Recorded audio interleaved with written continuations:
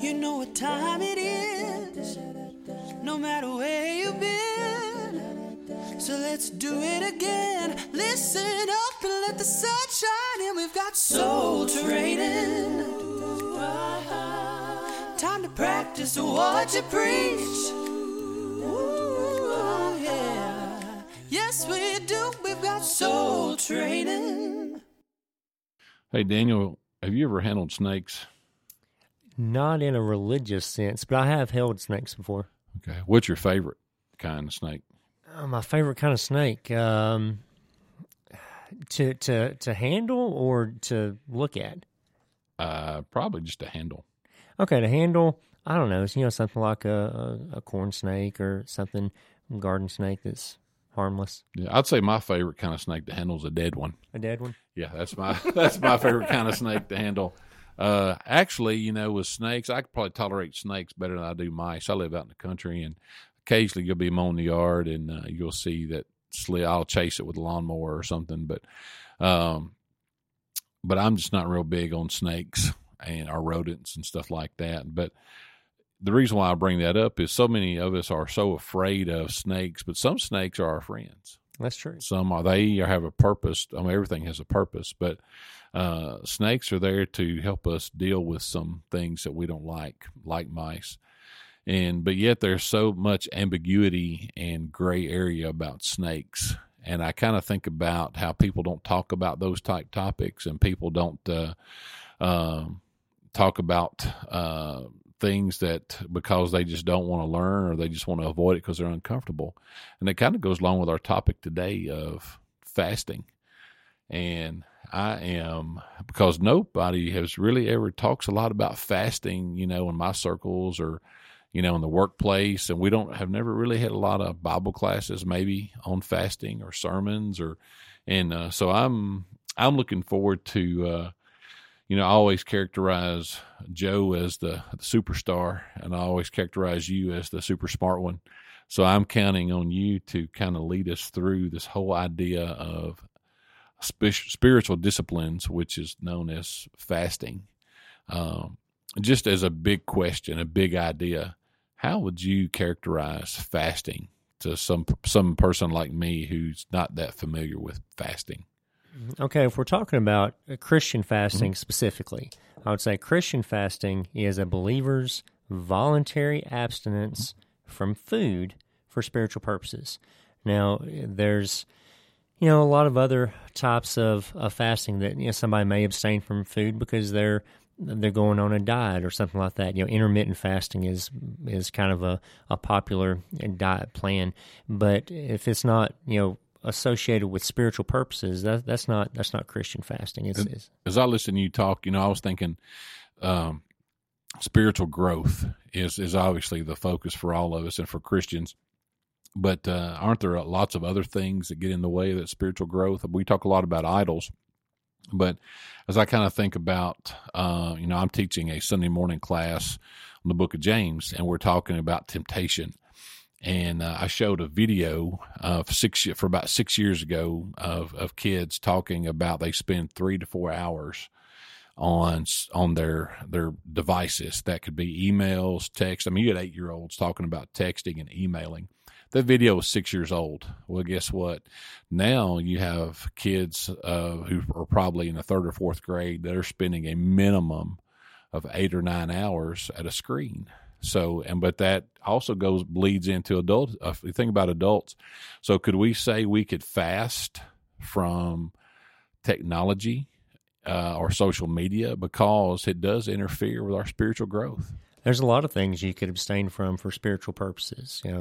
Television, media, hobbies, activity, talking. People can take vows of silence for a time, sleep, sex. There are all kinds of things people might abstain from for a while. What about work? You think? I mean, I know most of the time I try to be a little bit lighthearted, but I'm thinking about, I know, and I've been guilty. You're looking for a religious exemption, aren't you? Yeah, from work. But when you work, 60, 70, 80 hours a week, then that just kind of becomes the norm. And the next thing you know, it takes you away from Jesus.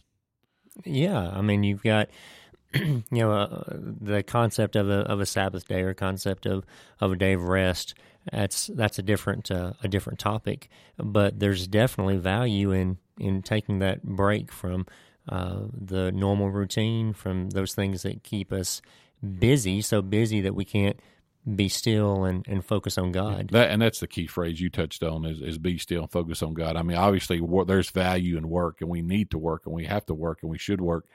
But I guess what I was saying is sometimes if we're not careful, then we allow work to fill us up when really we end up empty. Yeah, you're right about that. And all of those types of quote fast are good and appropriate in helping us to take time out to focus on spiritual things. But when we're talking about a proper fast, a biblical fast, it's technically food. In the Bible, it's always food that you're abstaining from. And I don't know, maybe food is the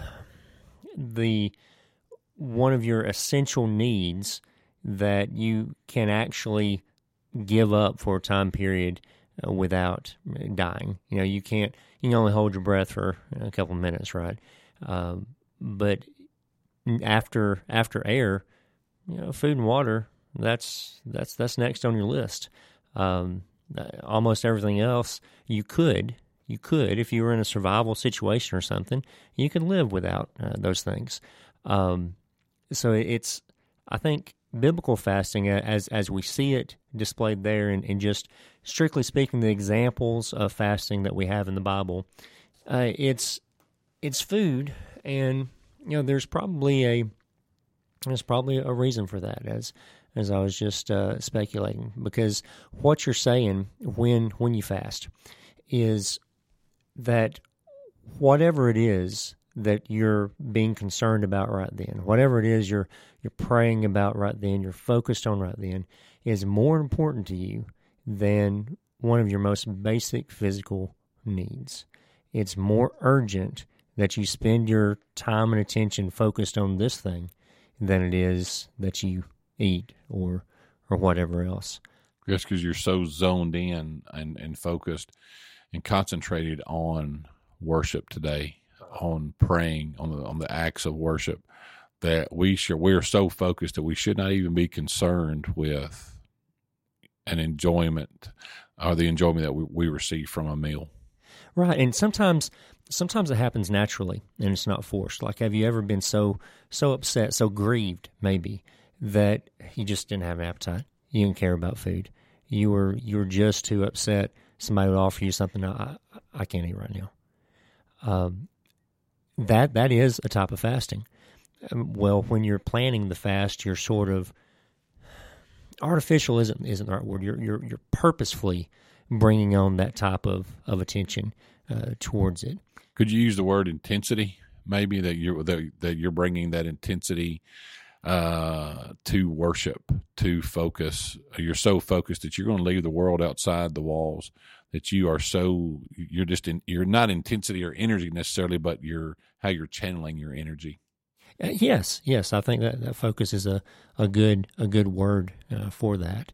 And something we need to understand about fasting is it is intimately and inseparably linked to prayer. When we're talking about biblical fasting, it's a way of supercharging those prayers with urgency and importance. We're saying to God that whatever we're praying about is more important and urgent than that physical need of food. And so it's helpful. It's important to actually feel some physical hunger and discomfort during the fast. Our hunger serves as a continual reminder of what we're doing. And when I fast and I feel those hunger pains, or you get that headache or something like that, that's a reminder I'm doing something out of the ordinary. I need to stop and pray about whatever it is that I'm fasting for on that occasion. And that's it's a tool. One writer put it like this. He said, in giving us the privilege of fasting as well as praying, God has added a powerful weapon to our spiritual armory. In her folly and ignorance, the church has largely looked upon it as obsolete. She has thrown it down in some darker corner to rust, and there it has lain forgotten for centuries. an hour of impending crisis for the church and the world demands its recovery. I think what he's saying there is fasting is a tool for us. It's a good tool, a strong tool, and we neglect it to our own detriment. And when we, and I talked, just in us, and I guess in our pre-talk is I talked about self-denial with fasting, and it's really more than that. It's not self-denial, but it's laser focus. And the fact that, I even think about a biblical example of Acts chapter 9, verse 9, that you had shared some examples with us about an absolute fast. But Paul did that. He fasted between his Damascus Road experience and his baptism, because Acts chapter 9, verse 9 says, and he was 3 days without sight, neither ate nor drank. And so we could say that Paul was dealing with things much greater than trying to fill up his desire to not be hungry or to not be thirsty, because he was so focused on what he was dealing with. And I think we should take a step back and think about the question of whether or not a New Testament Christian should fast. Is that a part of the church today? Growing up in the church, and let me preface this by saying, I'm just working off of my memory, and that's going to be inaccurate sometimes. From a preacher standpoint, I've been in situations where I've heard people say, I hadn't heard a sermon on that topic in forever, and so many years. I've never heard a preacher present this, and I know that I presented just that very thing, 2 months ago. And so just because I say, growing up, I don't remember it being said, it doesn't mean it never was said, but just it didn't make that impression in my memory. But anytime the topic of fasting came up, the way I recall it is it was presented as something that wasn't wrong to do. You could fast if you wanted to, but it certainly wasn't something that was expected or required, or wasn't a commandment. It wasn't a commandment. It wasn't like baptism where we hear you must do this. Yes, and right. And I don't want to keep hammering digital challenges or anything, but occasionally, and some people make fun of me when I talk about Facebook, because they go, that's where all the old people are. They're on Facebook. And but yet I will see some people on Facebook who will say, they won't come out and say I'm fasting, but they're going to say, Facebook and social media is taking up too much of my day and my life and my week, so I'm going to take a break for 6 months. Refocus. So I just wonder if that would fall under the umbrella of... Well, I think you're getting the terms confused, though, because fasting is specifically talking about prayer. About food. And I'm thinking about more self-denial. Yeah, absence of food is fasting, right? Right. Yeah, I guess I'm thinking about people who kind of, substitute, that they think that they are subtracting something, so they're fasting, but they're really not if it doesn't pertain to food and prayer. Well, it is something of value, and by kind of pushing back on the idea of including that in the proper fast category, I'm not saying that it's not a good thing, it's not a valuable thing. It is. It's just not a biblical fast. It's just not a biblical fast, right? It's a form of fast, but not biblical fast. Exactly, and I think sometimes actually people may want to kind of weaken the idea of a fast by including more of that kind of thing in it. Somebody says, I fasted from Dr. Pepper for, a month or something. Well, that has some value to you, or whatever. But that's not a biblical fast. Yeah, you still drink Sprite or whatever. Right. Anyway, but one point I want to make is, if, as we're asking the question, should a Christian fast? And the New Testament does not command us to fast. That's true. It does not command that we have to do that. But it assumes that we will fast. Here's what I mean. In Matthew 6:16 and 17, for example, Jesus says here in the Sermon on the Mount, whenever you fast, do not put on a gloomy face as the hypocrites do, for they neglect their appearance. And then he goes on to give how you're supposed to do it. Verse 17, but when you fast. So, whenever you fast, when you fast, this is how you're supposed to do it. This scripture doesn't indicate we no longer need to fast. Jesus fasted. Jesus' followers fasted. The apostles fasted. We can expect that it's appropriate today as well, and even desirable. Matthew 9:14 and 15 says, Then the disciples of John came to him asking, Why do we and the Pharisees fast, but your disciples do not fast? And Jesus said to him, The attendants of the bridegroom cannot mourn as long as the bridegroom is with them, can they? But the day will come when the bridegroom is taken away from them, and then they will fast. Indicating that the time when Jesus has left them, then that's a time for fasting. And then you see the church does it routinely in the book of Acts. Paul did it on a regular basis. So it's something that we certainly have. There's kind of the assumption out there that we would do it, and there's plenty of positive examples of it. So I can't say it's a binding command, you must fast, but I can say with confidence that it's a desirable thing. It's a good tool for a Christian, and I recommend doing it in making use of it. But let me give the caveat that I understand some people cannot participate in a traditional fast for medical reasons. Maybe they're dealing with blood sugar issues or whatever, diabetes. But there are modified fasts. I used to have a coworker who had diabetes, and he had a way of modifying the fast, so he still had some hunger and self-denial and that kind of thing, focus, time of prayer, but was able to do so safely with his diabetes. So, I mean, be smart, think it out, consult a doctor. What about privately versus publicly fasting?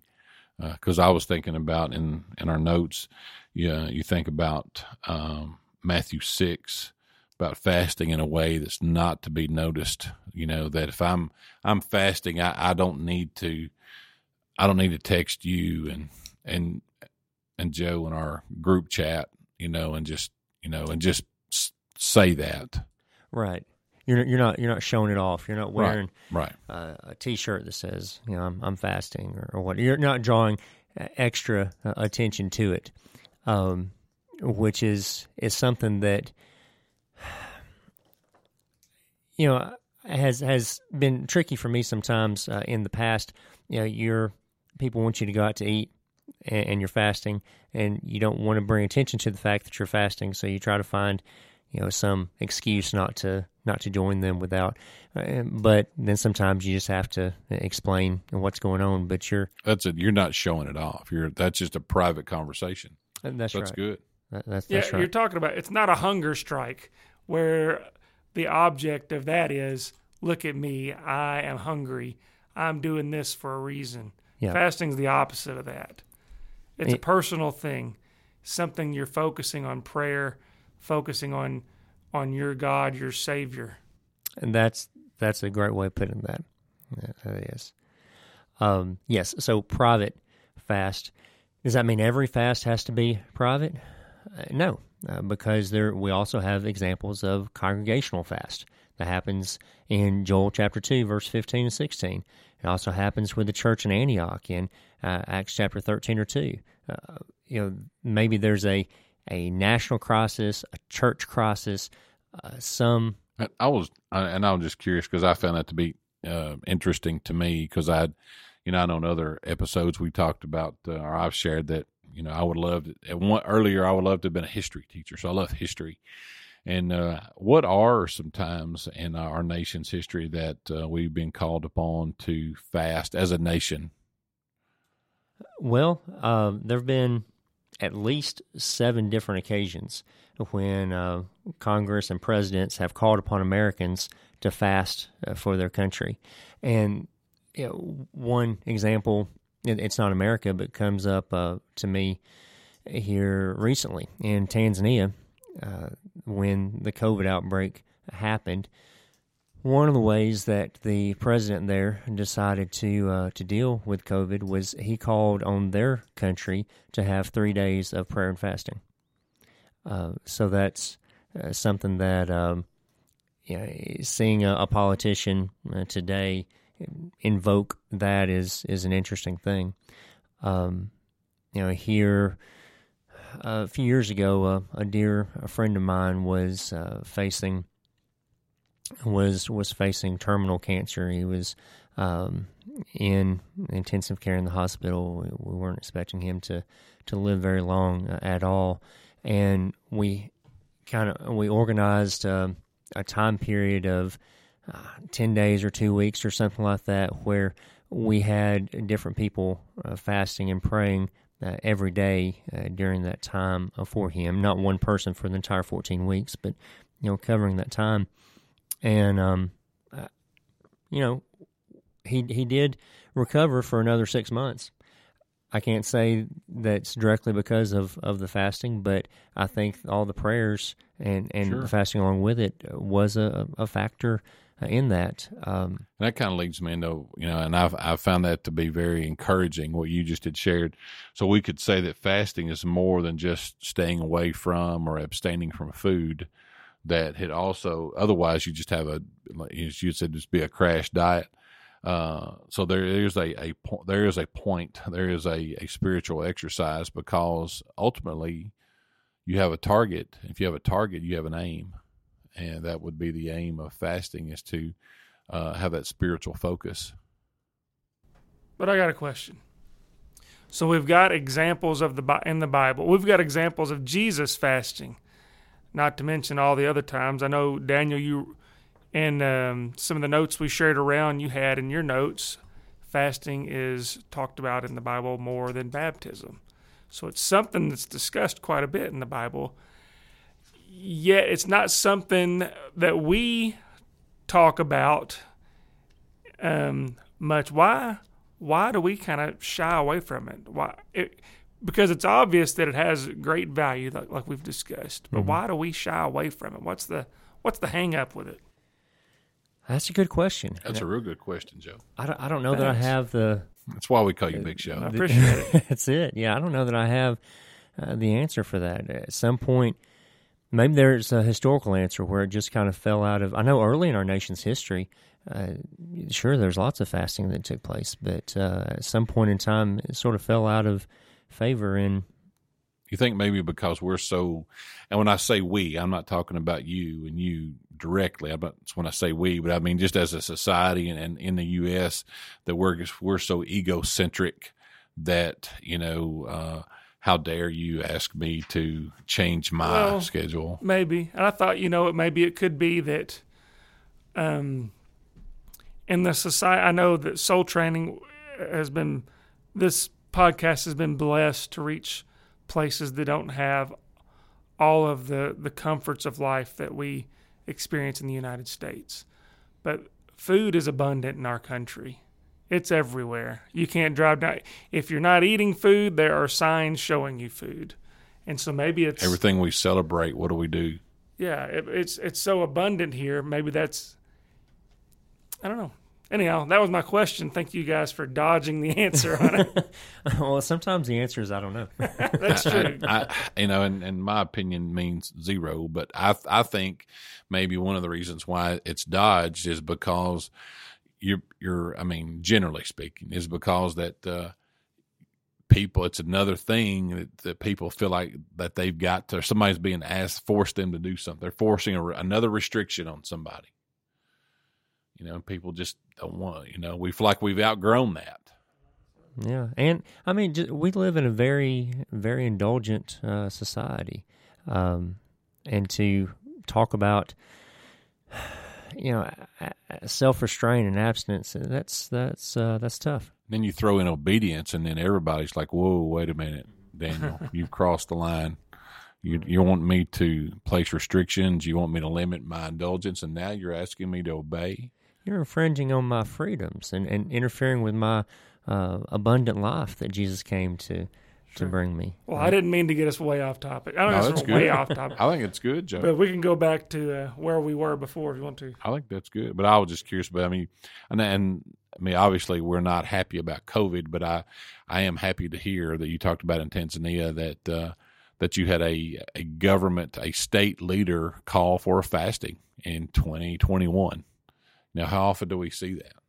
I don't know that I've ever seen it in my life. And not very often. In any country. I would say. Yeah. So just some practical tips about fasting. If you've never fasted before, start slowly. If you want to get into it, start with a day or even possibly just a meal to start with, and then stretch it, build it up. Don't try to have a Jesus 40-day fast. I'm not eating for 3 weeks. That's right. Don't do that. Yeah, you don't have to worry about me on that. Okay. But Okay. I'm good. Now, when I do it, I usually still drink juices and give myself calories to keep going and have energy through juice, but I try to avoid things that would be treats, like milkshakes or something like that, because the point still is you're trying to be simple and focus on your prayer. And then after you're done with your fast, I recommend that you break it slowly and don't just have a Thanksgiving dinner as your first meal right out of there, because so you want to break it slowly with simple foods, fruits, things like that are good. And if you do have questions about your medical situation, then talk to your doctor about fasting responsibly and establish a plan with them that works for you. And then I would also advise that you purpose in your heart as to what this fast is going to be. Am I going to fast for a day, 2 days, 3 days? What's it going to be? You have a goal, and you've purposed that in your heart as you go. So I got another question. Uh-huh. And this is probably my quota for the day. But when you're fasting and you're praying, you're not locked in a room praying for 8 hours. No, you can't be. Yeah. So how does it go? You're fasting the whole time, Mm-hmm. but you're praying. Let's say you work a normal job, selling whatever. Yeah. And while you're working, you're not eating and things. And whenever you have downtime, is that when you're going into prayer and focusing on that specific issue like you mentioned? Yeah. So whenever you feel those hunger pains, you get the headache, whatever, that reminds you to take time and pray. You may be praying with a specific schedule, making sure you're setting aside time, every hour or every 2 hours, whatever. You may be doing that. One thing you could do is just replace your meal time with prayer time. And you get an hour break for lunch or a 30-minute break for lunch. All right, now that 30 minutes or hour is for prayer. It's not for lunch that day. Yes, you get a coffee break or whatever. You're replacing that with additional prayer time. That's one way to use that. And I would offer, as we get close to the end of our time here, a couple of cautions, thoughts before we close. One is fasting does not stand alone. It has to be done with humility. Remember that the prayer of the Pharisee who bragged about his fasting, how many times he fasted.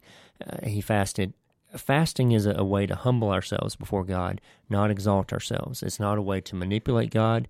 It does not bring God under into our debt. God doesn't owe us anything just because we fasted. Oh, look what a great Christian I am. I've fasted.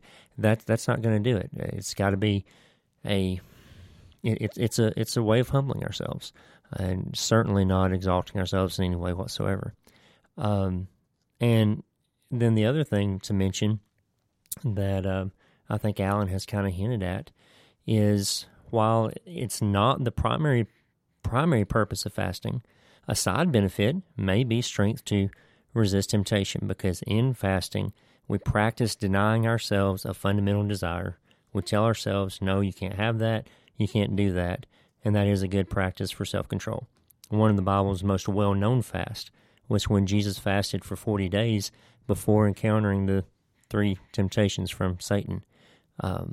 I think about those 40 days of just zero.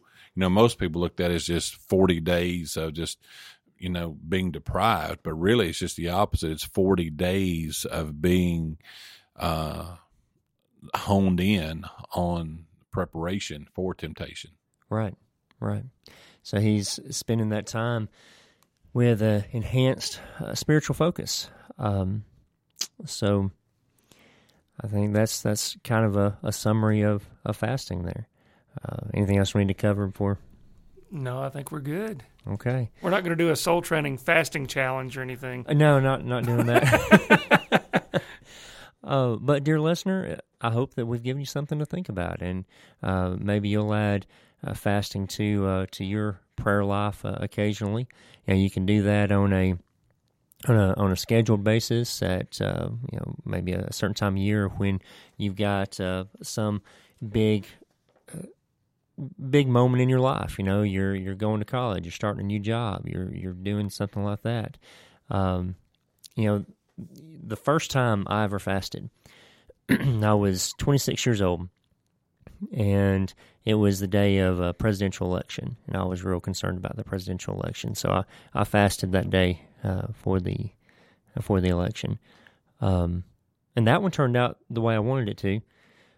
I've made it a practice of fasting for presidential elections ever since then, and they haven't all turned out the way I wanted them to. So, there's no guarantees there. But you still benefited nonetheless. I still benefited nonetheless. And that's what it's all about, is that the growth and focus and upward mobility when it comes to spiritual enhancement. Sure.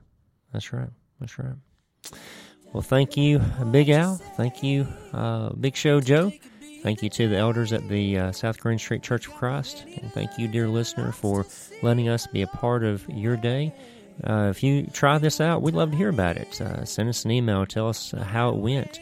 Or if you have some other questions or feedback, we'd like to hear that as well. Until next time, keep soul training. Soul training. Time to practice what you preach. Ooh, yeah. Yes, we do. We've got soul training. To learn more, you can email us at soultrainingpodcast@gmail.com, or you can write to us, P.O. Box 503, Glasgow, Kentucky, 42142. That's Soul Training.